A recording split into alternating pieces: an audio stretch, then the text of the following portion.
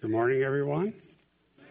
It's good to be here to teach the Word of God. And today we're in 1 Corinthians 6, 15 through 17. I'll read that section while we're still on the title slide and pray, and we'll dig into the text that we have to learn from today.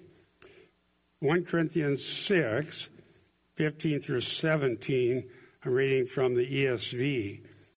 Do you not know that your bodies are members of Christ? Shall then I take the members of Christ and make them members of a prostitute? Never. Or do you not know that he who is joined to a prostitute becomes one body with her? For as it is written, the two will become one flesh. Verse 17, but he who is joined to the Lord becomes one spirit with him. Let's pray. Thank you, Lord, that everything you've inspired, we're here to learn. You've given us the Scripture so we might not be deceived by the ways of the world. Give us wisdom and understanding as we study your word and consider the implications of the gospel. Thank you, Lord, in Jesus' name. Amen. So as we go to verse 15, I'm going to start with just the first part of it. And you notice here, it begins with that rhetorical question that we've seen often in 1 Corinthians. Do you not know, that's the rhetorical question, that your bodies are members of Christ? So this particular do you not know is often used in 1 Corinthians. This is the sixth time it's used in 1 Corinthians. And the implication, as I've mentioned before, when we've run across this question, do you not know? Now remember, Paul had spent a year and a half personally teaching in Corinth, where the church was founded, and they were well taught. But they didn't always behave, act, believe like they really took to heart what they've been taught. So, do you not know implies you ought to know.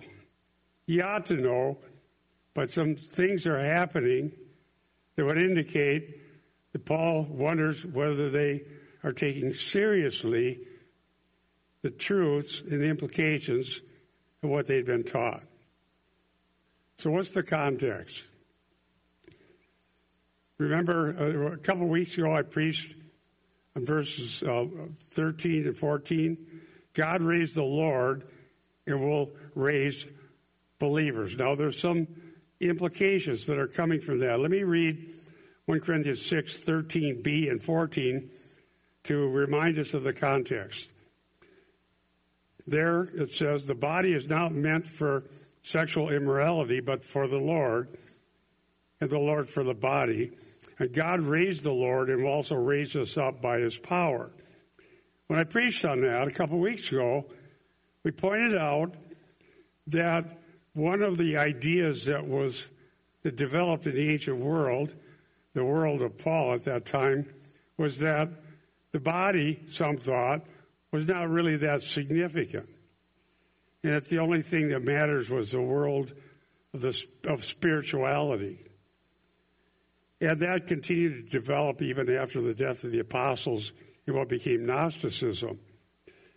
So it's very possible that some in Corinth were thinking, since the only thing that matters is what's spiritual or immaterial, the body really is not that significant. And then some libertines took that even further and thought, well, it doesn't really matter what I do in the body. It doesn't really mean anything. But here, Paul is rebuking that idea. It does matter. In fact, deeds done in the body will be what's taken into account, the future judgment. And he is correcting some in Corinth who thought, it's no big deal what I go do. So that's what is on the table here as we study this and we learn. So in the context, the body is for the Lord shows that it matters what we do.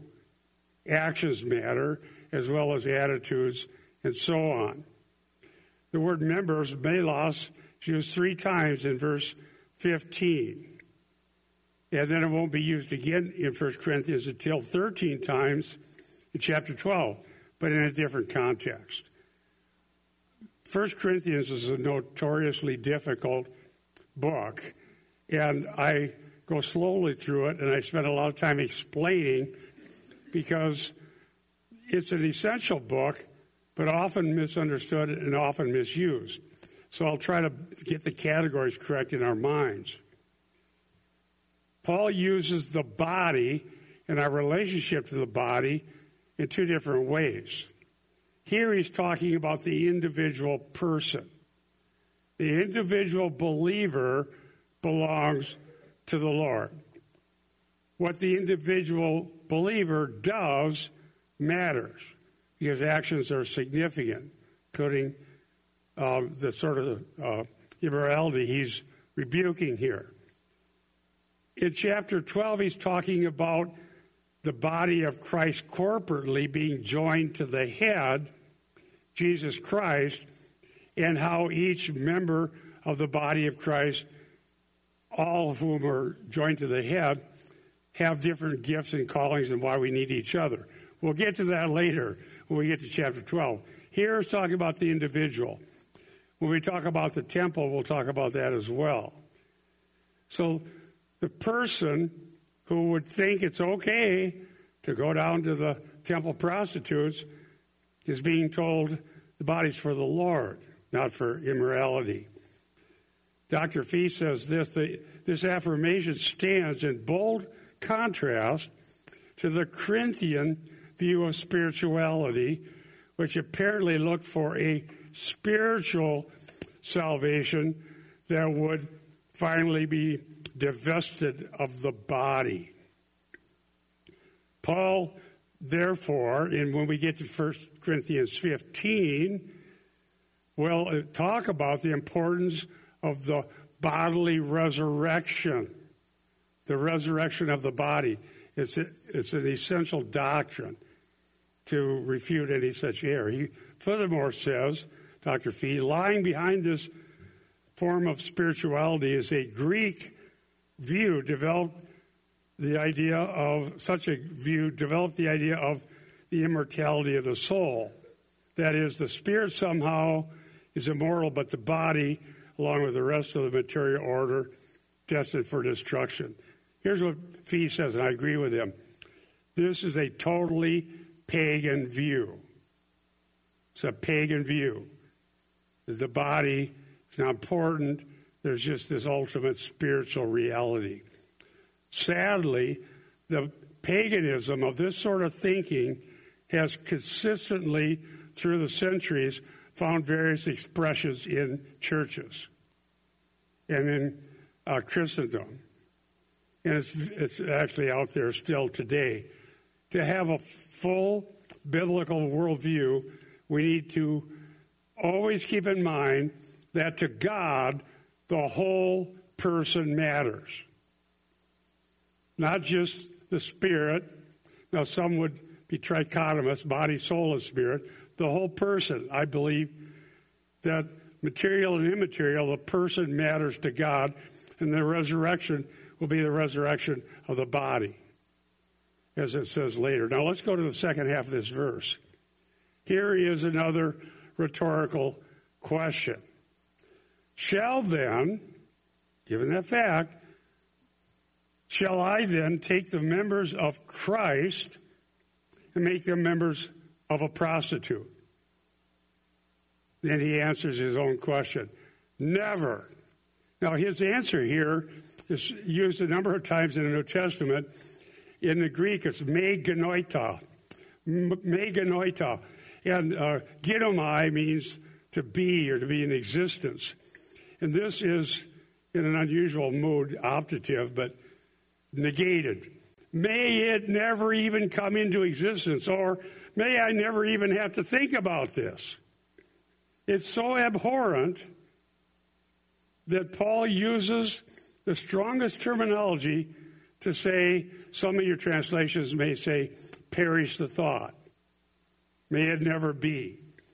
ESV has never exclamation mark. So the idea is this is not even something that one should have to contemplate because it's so shameful. But the reality is that not only in the time when Paul was still on the scene of history, writing to a church where he had spent a year and a half, in the Greek world that such things are seen as commonplace and no big deal, but throughout the millennia since then, again and again, similar errors, wicked behaviors, bad thinking, false religion, some in the name of Christianity have arisen, and it, therefore, in the scripture here, we need to deal with it. Each individual person here, as I said, belongs to the Lord. In chapter 12, we'll go to the corporate understanding of the body of Christ. Future non-existence. Optimally, this will not even come into existence. May it never be. Paul uses, shall I then, so he uses a literary device, put himself in the first person here, shall I do this? In other words, the individual. Paul, the apostle's thinking, no, never, never, contemplating this. Dr. Gardner says this, in 12 to 27, Paul takes this analogy further and looks more deeply at what it means to be in the Christian community. I'm looking forward to getting to chapter 12, but we still have 7, 8, 9, 10, and 11. But should the Lord tarry and everything else go how it goes, I trust that we'll be able to get there. I love teaching the whole counsel of God.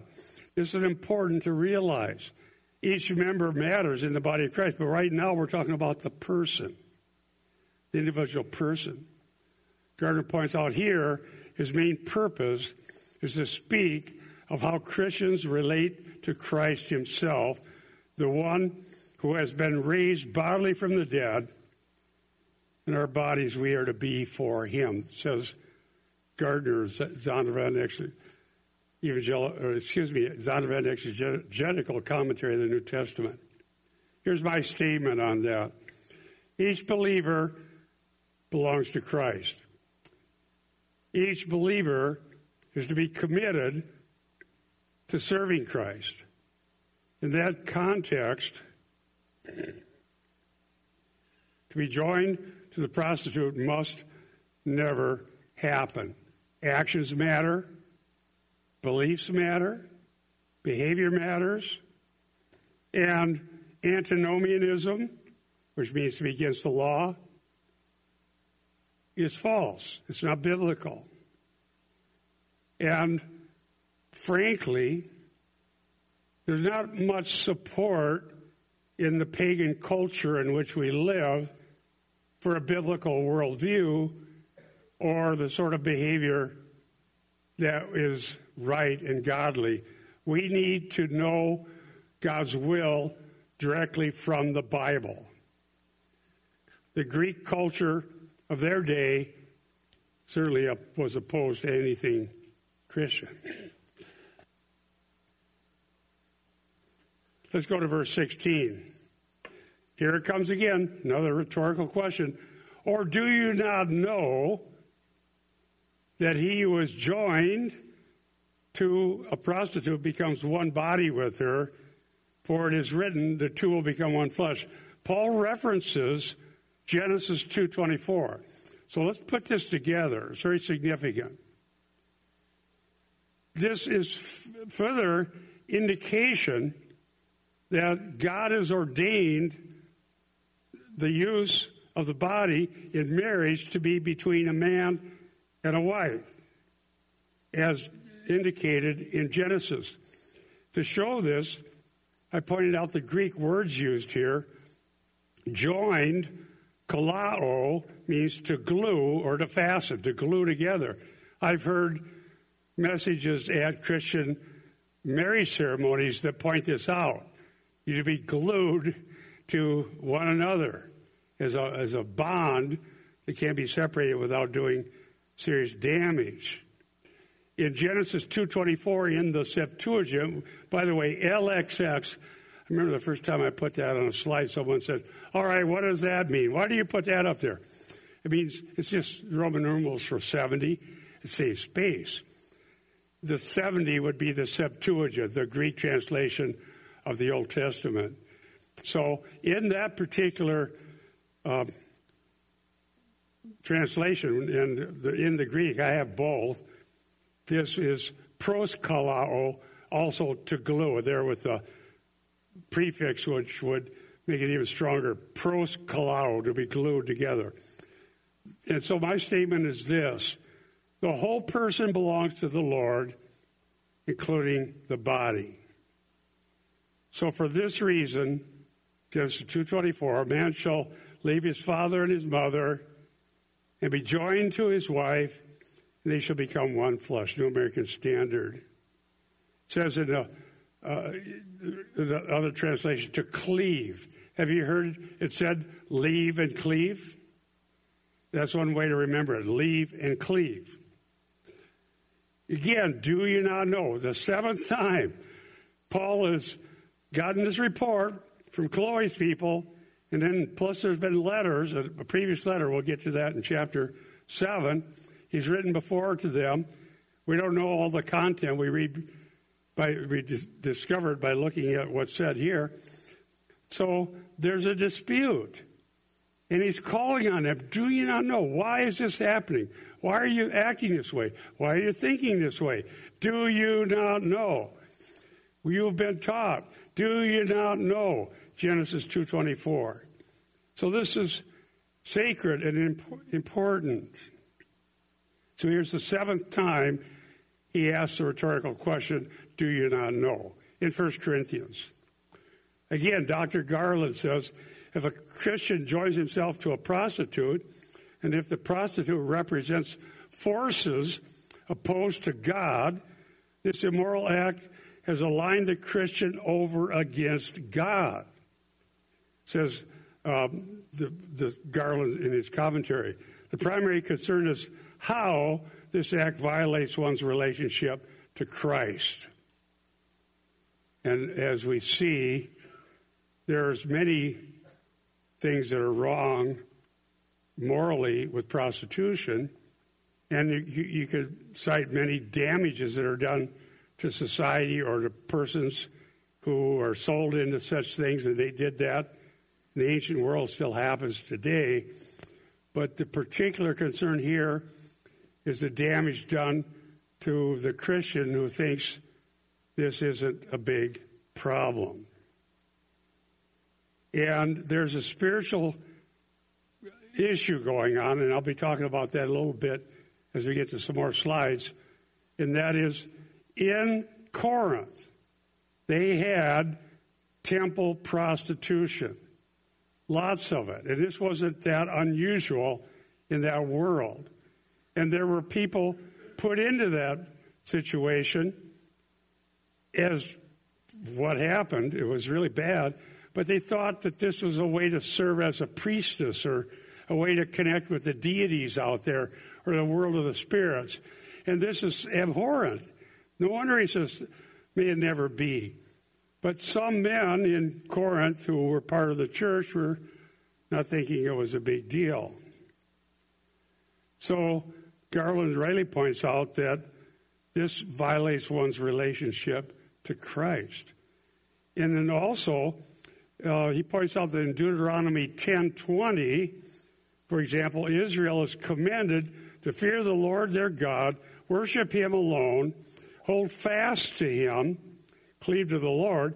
Hezekiah is commanded for holding fast to the Lord and keeping his commandments. 2 Kings 18:6, the Septuagint translation. By contrast, Solomon, says Garland, is chided for doing what was evil in the Lord's sight by violating the Lord's command in loving and marrying many foreign women and clinging to them in love, cleaving to these women with their idolatrous sentiments, influenced him to turn his heart away to other gods. 1 Kings 11, 1 through 8. And so, knowing the Old Testament again and again, this attraction, this temptation would draw people away from the Lord and into a horrible situation of apostasy against the Lord. And it would be an interest. I know I wrote an article about this, but if you look at Balaam, there's a good example of that. Remember, Balaam was trying to curse Israel, and they were going to pay him big money to do it. His own donkey rebuked him, and he kept trying, but he ended up blessing Israel.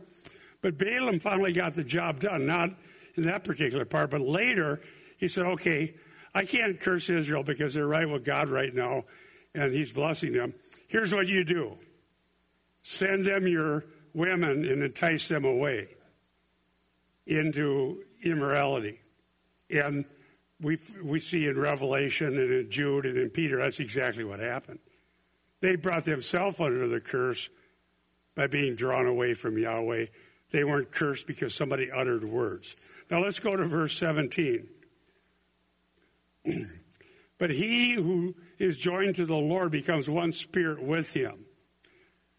Again, joined, kalao, same word in the Greek, glued to the Lord.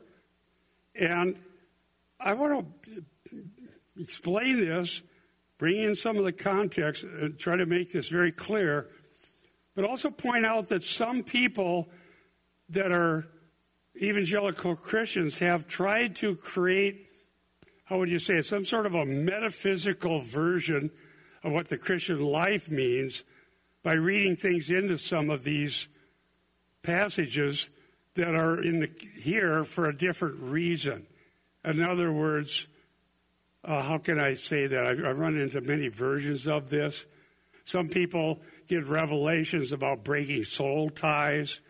Some have various anatomical schemes of sanctification. They're not biblical. And a passage like this would say, well, we have this spirit unity with the Lord, but then other things come in. So your spirit is sanctified, but your soul has a problem, and your body's even in worse shape. That's Watchman Nee, written about that. Let's just narrow down to the issue at hand. You're joined to the Lord because you're part of the family of God. He adopted you into the family, as we heard earlier. You're part of Him. You're born of the Spirit. You're spiritually joined to the Lord. So this spiritual relationship with the Lord is not to be abused. It's not to be abused and through things that would be abhorrent to the Lord and to what it looks like to have a faithful relationship with the Lord. Paul just mentioned in verse 11, chapter 6, the work of God, the Trinitarian work of sanctification. 1 Corinthians 6:11. Now on to the context in Corinth. Corinth was known for temple prostitution. I did some research in the various books I have about this background. So I'll cite from the International Standard Bible Encyclopedia on what it was like there in Corinth and elsewhere. Eretz and Corinth, it says, are known to have had vast numbers of temple prostitutes. Here they merely shared their gains with the temple with which they were connected. In 1 Corinthians 6:15-20, he, Paul, shows that when the Christian goes to a harlot, he actually becomes one flesh with such a sinful person, which is a violation of the marriage covenant we saw earlier, Genesis 2:24. That's my comment. Back to the International Standard Bible Encyclopedia. In a probable reference to the religious prostitution that was so rampant in Corinth, Paul says that one in whom the Holy Spirit dwells should not be joined to a prostitute. Such immorality is a sin against one's own body, which is the temple of God. We'll get to that in the next few verses in a few weeks when I preach again. The Christian should not, it says the Christian should rather glorify God with his body. So that'll be some more verses in 1 Corinthians. So we're bought with a price. We belong to the Lord. The Holy Spirit indwells the Christian. Not everyone in Corinth was married. Not every man was married. But in any regard, Paul was never married. This is not valid. This is not a behavior that should happen, and that they were doing so and not thinking it was even a problem. Even Paul, living in the pagan world there and confronting it all the time, was appalled that they couldn't see what was wrong with it. I'll quote again Dr. Fee. The illicit union is now contrasted to the believer's union with Christ. But he who unites himself with the Lord is one spirit in him. It's with him in spirit, Continuing with Fee. In light of the coming conclusion, verses 19 through 20, Paul is almost certainly referring to the work of the Spirit, whereby through the one Spirit, the believer's spirit is joined indissolubly, say that word quickly, indissolubly, it can't be dissolved, with Christ. And he says the believer is united to the Lord, thereby has become one spirit with him. So don't go into substance theory and ontological claims, but on the simple fact, the believers joined to the Lord because we're born of the Spirit, and we're part of his family, and we are indwelt by the Holy Spirit. Now, he points out that Paul's point is singular. And don't read into this. There's been so many strange things. The study of church history is rather disheartening. And I've studied a lot of church history. I was made very, very interested in it immediately upon my conversion. And when I got to Bible college, I took a summer class from my favorite teacher studying historical theology, reading the writings of the early church fathers. But there's so much confusion, so much error, so much false spirituality, all the way from the libertines to the pietists. There are people who think being married to Christ means you take an oath of poverty, an oath of chastity, and join a convent. That is not biblical. That has nothing to do with biblical Christianity. And it's not saying that somebody who takes an oath and lives in some little hole in the wall or doesn't have anything to do with ordinary life is married to the Lord. But the person that's just an ordinary Christian really isn't. This is talking to all of the church, including men, and it's saying if you're a Christian, you're joined to the Lord. That's it.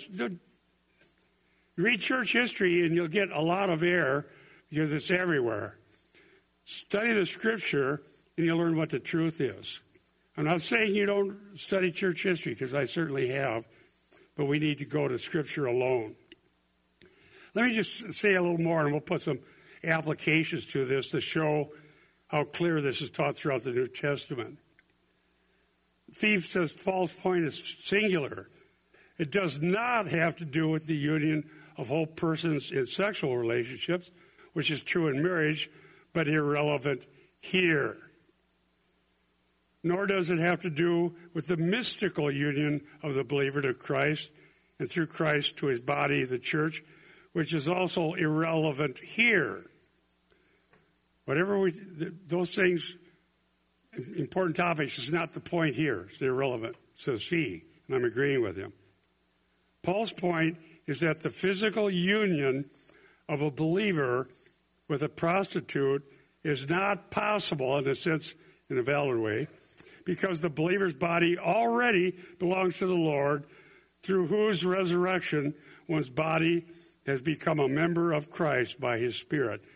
You belong to the Lord, glorify the Lord, stay away from the prostitute. Now, that's what it says. This is the text, and we can understand the meaning. It says in Romans 12:9, then we'll go to the applications, but I want to bring Romans in right here. Romans 12:9 says this: let love be without hypocrisy, abhor what is evil, cling. There's the reason I found this verse: cling, kalao, be glued to what is good. And there again, the repetition of what it means to be joined to the Lord. Abhor what is evil, believe in the Lord, you're glued to what is good, which is the Lord. Does it mean there's no forgiveness, there's no redemption, it's hopeless if people have already failed in many different ways, but that God is calling us to the truth, and he forgives sins, and he delivers us from our enemies. The failures that I mentioned in Israel that happened with Solomon and happened in many other cases were based on a failure to understand the implications of being in relationship with the Lord and a failure to listen to what God said. And the result would always be bringing the Christians over to the pagans. The paganization of the church.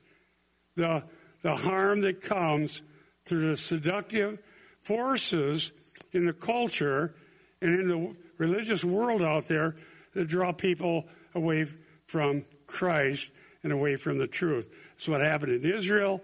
Balaam knew it, so Balaam put it to use. The world knows it. The world will put it to use. The cults know it. The cults will put it to use.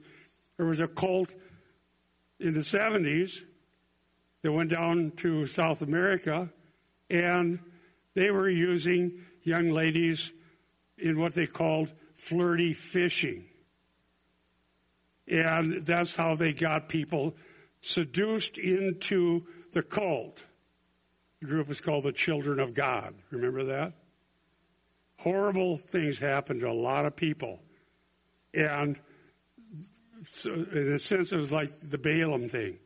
That's how you do it. That's how you get people cursed. You bring them into a world that they shouldn't be in. And then the cult grows.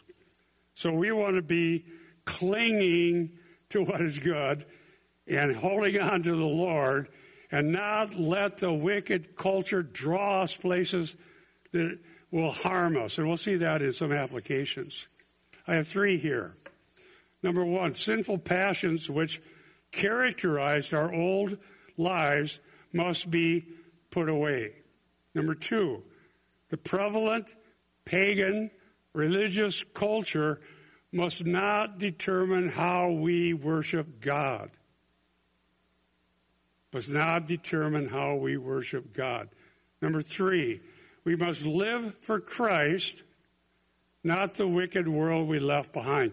This may be obvious, but clearly, in the case of the Corinthians who had been taught by Paul, it wasn't that obvious to them because they fell into it. But it should be obvious. The pagan world is like a giant electromagnet, and if we're steel, it's pulling us. It's they can take a magnet and pull a whole car up in a junkyard and then drop it somewhere else when they turn off the magnet. The world is like this giant electromagnet pulling at the Christian. Here directed to the Christian men. Dragging, pulling. And we need to be so joined to the Lord that it's not going to pull us. But the only way that happens is he keeps us. God keeps us, and we'll see that. Because we don't have the power, but God does. He keeps us. Now let's look at Galatians 5:24-25. Belonging to Christ implies crucified passions. Galatians 5:24-25. Now those who belong to Christ Jesus have crucified the flesh with its passions and desires. If we live by the Spirit, let us walk by the Spirit. Now, I preached through Galatians a few years ago. I think it's on the GGF website, the series on Galatians. There's some misunderstandings about what it means to have crucified the flesh, but let me make the basic point that we preached on back then. Crucified flesh isn't a higher order version of a second blessing that some Christians have. It's what happened when we were converted and God took us to himself. We died to the world like Israel going out of Egypt. They go out, the cloud and the sea. We'll get to that in 1 Corinthians 10. They come and they're brought to the Lord. So many times we need to be reminded of what God already did, and being reminded of these things is the hope and the faith and the power to actually change. I believe in means of grace, not doing more and trying harder. God reminds us of what he did and who we are, because in that belief, in the truth, God changes us. We wish it happened quicker. We wish we were better. We wish we were less tempted. We wish we fell less often and that we would stand strong. But God does it. He does it. Don't give up. Don't feel hopeless. God does it. Those who belong to Christ have crucified the flesh with its passions and desires. Let me read Galatians 2:20. I have been crucified with Christ, and it is no longer I who live, but Christ lives in me. The life which I now live in the flesh, I live by faith in the Son of God, who loved me and gave himself up for me. Sanctification is grounded in the promises of God and what he did for us.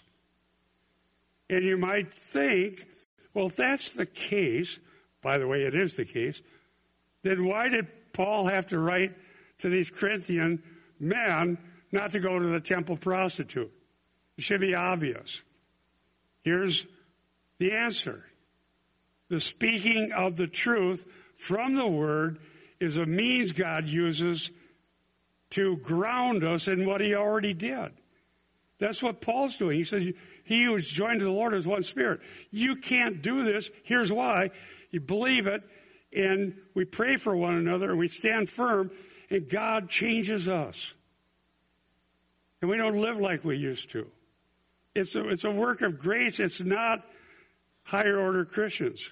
So being reminded that you're crucified with Christ. Now in Galatia, they thought, well, maybe we better reinstitute law-keeping, law works. But there's a good reason to think that won't solve the problem, because they had the law under the old covenant, and even the kings went off after the strange flesh. And Paul is pointing to Christ. So sanctification, which is based on the word in the Greek for holy, being made holy or becoming holy, is both positional. Those who are in Christ are saints. When Paul writes to a church, he writes to the saints. That means Christians. And it's practical. Giving these instructions help us know what it looks like to be different. Why we need to be different. And how God will always empower us to be different. And we will take the do you not know and actually, yes, I do know. Thank you, Lord. There is newness, and I need to, by God's grace, walk that way. I have a statement I wrote here in my notes to share with you. The old passions and desires are no longer the masters of the Christian. This does not mean absence of temptations or wrong desires, but the knowledge that we cannot allow them to draw us away from Christ. In Ephesians, Paul told us to lay aside the old self and its deceptive lusts, and put on the new self. Actually hearing this, studying it, preparing to preach a sermon on it, for me, brings it right home. This is what it makes us long for the return of Christ, for sure. But also for him to do a powerful work of grace so that we can walk in the Spirit. If we live by the Spirit, what does that mean? It means we are born of God. We wouldn't even want to hear any of this if we were pagan. We wouldn't. The pagans will just say, well, you're nuts.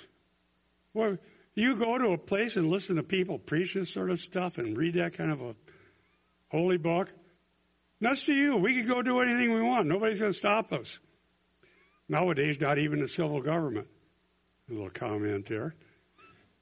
If you're going to do anything to me, I'll go do whatever I want.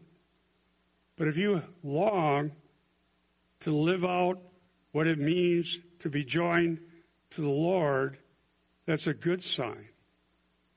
It's a sign of salvation. Live by the Spirit. That's the only reason we have life at all. Then we walk that way, live accordingly by God's grace. We don't ever give up. When Peter denied the Lord 3 times, he didn't give up. He ended up back in repentance, serving the Lord. 1 Thessalonians 4, 3 through 5. As we go to the next point of application, live sanctified, honorable lives. 1 Thessalonians 4, 3 through 5. From the New American Standard Bible. For this is the will of God, your sanctification. That is, that you abstain from sexual immorality. That each of you know how to possess his own vessel in sanctification and honor, not in lustful passion like the Gentiles who do not know God. Further, you see, as Paul wrote to different churches, whether it's in Asia Minor, in Greece, he wrote to Rome, and so on. In each case, they're looking at similar issues. The way life was lived in Asia Minor, in the various churches, for instance, that John wrote to in the book of Revelation, the early parts of that, some of the things that happened there in Rome, in the Roman Empire in general. What is going on is that the world they lived in didn't see anything wrong with what the Bible says no to. Does that make sense? The world they live in was saying, this is what life's about. Eat, drink, and be merry, for tomorrow we die. Why are you telling us we can't do what everybody else does? Why are you like this? But that isn't, the point is that we're now different. These are the things God forgave us for and saved us out of and delivered us from. And those who are raising children are very concerned and heavy-hearted because we see how bad the world is and how wicked things are. And we can't count on the adults in their world saying no, because we're getting more and more like ancient Rome and ancient Asia Minor and ancient Greece. And we need to teach the Word of God, because they're not going to hear godly things unless they hear it from the Bible and those that are teaching it. Abstain from sexual immorality, not in lustful passion. The world says whatever inclinations you may have, that's your reality. Just make it your choice. Just identify with whatever it may be. No, that is not good, because it will destroy you. We saw that earlier. Paul says all things are lawful, but I will not allow those things that are lawful to be my master. I preached that for 1 Corinthians 6. There's two strong words here that are translated lustful passion. Pathos, we can see that. We still use it in English. Pathos. And epithumia, which is with the prefix epi, and it would be a strong desire, a very strong desire. And so literally the Greek says passion of lust. Sanctification is the opposite. It's the opposite. Don't let anybody say they've already have perfection or they've already become free from all desires and they've somehow achieved entire sanctification now, because it's not true. It's not reality. It really causes worse problems, because then you're not aware of this and on your guard against it. Until the resurrection, we're all prone to these things. We need to run. In fact, we'll talk about that in a few weeks. I'll give you a preview. The way you get out of trouble is you got to be like Joseph. Flee. We don't stand saying, well, what's the story about the kid looking through the window and he's not supposed to have the chocolates or the cookies or whatever? What are you doing? Resisting temptation. No, you flee. The fleeing, as Joseph did, is the reality that we're still needing to be delivered from evil. What does it say in the Lord's Prayer? Deliver me from the evil one. Lead me not into temptation. Why would we pray that? Because we're not overconfident in our own selves. We need the Lord to help us. Again, Dr. Feoxel wrote a commentary on Thessalonians. He says, this word group with its decidedly moral overtones belongs exclusively to diaspora Judaism. That would be the Jews that were scattered amongst the dispersion away from Jerusalem, and early Christianity. He says this: nowhere in known pagan literature is anyone concerned with holiness or holy living. That really struck me. Nowhere in known pagan literature is anyone concerned with this. They don't write about it because they don't see it as a problem. That's why it's unique to the Bible. Here's my statement on this. The pagan world boils over with every kind of lustful passion and sees Christian teaching on the topic to be absurd and repressive. The truth is, freedom in Christ is true freedom, not bondage that leads to destruction. Even in this life, such living takes a horrible toll on many lives.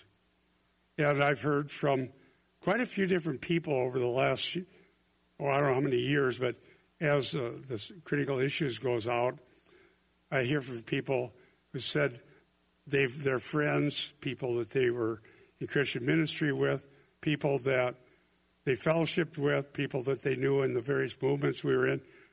Story after story of persons who walked away from Christ, rejected altogether part of the Jesus movement in the early 70s. I guess there's a movie out about that.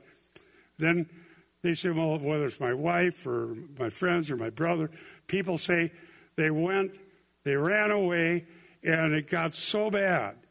And I heard stories myself from people we knew. It was so bad that Christians who run away from God end up in worse state than the average unbeliever. And sometimes come to horrible ends. We don't want that to ever happen to anyone we know or love. I have a statement here. We are set aside for God, and serving Him by His power and grace is honorable and not degrading. no one of us will ever regret serving God, trusting God, asking Him to help us when we fall, getting back up, resisting the world. No one regrets that. But how many regret what happened when they ran away and went their own way? And those stories are so horrible and tragic, but it does happen. One last passage. Titus 2, 11 through 13. This is reiterated a lot in many of the epistles, and there's a reason, because that's what the world looked like to the Christians in the first century, and it's what the world looks like to us right now. As we read the newspaper, I guess people don't do that anymore. Watch the news or whatever. Titus 2, 11 through 13. For the grace of God has appeared, bringing salvation for all people, training us to renounce ungodliness and worldly passions, to live self-controlled, upright, and godly lives in the present age, waiting for our blessed hope, the appearing of the glory of our great God and Savior, Jesus Christ. Yes, we are waiting for the blessed hope. Christians have always done that. Someone tries to say, well, you're an escapist. You're such a mamby-pamby wimp Christian that you want Christ to return. I don't buy that argument. If Paul was looking for the blessed hope, John was, look at Maranatha, look at the ideas here. I'm glad we sing about that. Yes, we are looking for the appearing, the glory of our great God and Savior, Jesus Christ. Now notice the appearance. The word for appear, epiphino, is where we get our word epiphany. That's a verb, appeared, epiphino, and a noun epiphany would be related to that. The second use here is epiphania, which is where we get our word epiphany. And it's used for the second coming. So the appeared as a verb is what happened in the first advent. Jesus Christ came into our world. God the Son, the creator of the universe, the second person of the Trinity, the virgin-born Son of God, the eternal Logos, came into our world. The things the Bible says about him are historically accurate. He really is the sinless Savior. He really is the Jewish Messiah and the Messiah for all peoples who come to him.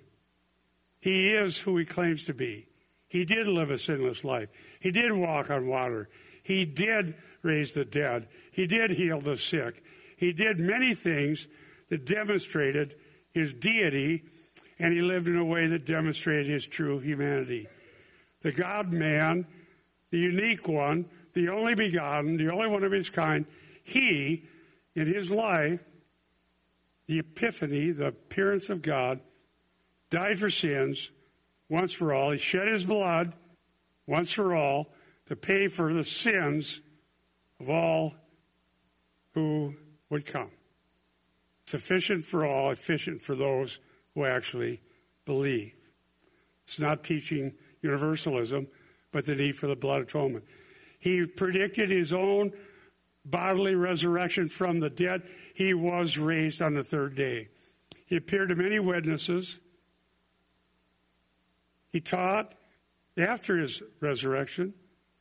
Those who heard him explain everything from Tanakh, including himself. Tanakh is the Jewish term for what we call the Old Testament. And they said, weren't our hearts burning within us as we heard him?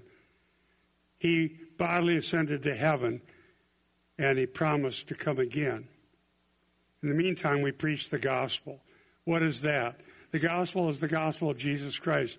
I told you who he is, what he did. Let me tell you why we need him. The wrath of God against sin is real. The lies of the world, that it doesn't matter what you do, there's no consequences, do the best you can, find happiness now, and that's all there is. Everybody goes to heaven, if there even is one. How they look at it, it's a lie. We either come to him and participate ultimately in the resurrection of the righteous, or we reject him and face his wrath for all eternity in hell. Resurrection of the unjust, the unrighteous. That's why we need him. What's he expect of us? Very simple. Repent and believe the gospel. Repent means to turn from serving self, the world, the flesh, ideologies, false religions, movements to solve every problem, which obviously can't be done, and turn to him. Believe in him. Believe his promise for the forgiveness of sins and eternal life. That's the gospel. Today, believe on the Lord Jesus Christ and you will be saved. And he washes away the guilt. We talked about a lot of things that are heavy and wicked that we don't like to think about, but they're real, they're out there. We've all failed God. He washes it away. He gives us the power to be new. Today, believe on the Lord Jesus Christ, and you will be saved. Let's pray. Thank you, Lord, that though these things are appalling in some ways that we have seen described in the Scripture, they're for our good, that we might know to turn and flee from such things. Give us grace to be solid in our cleaving to you, clinging to you. We pray for one another, that you give us strength to live for you. We pray that more people will hear the truth and come to you. Thank you for the fellowship of the saints, for your precious promises, for our eternal hope. And we give you the glory in Jesus' name. Amen.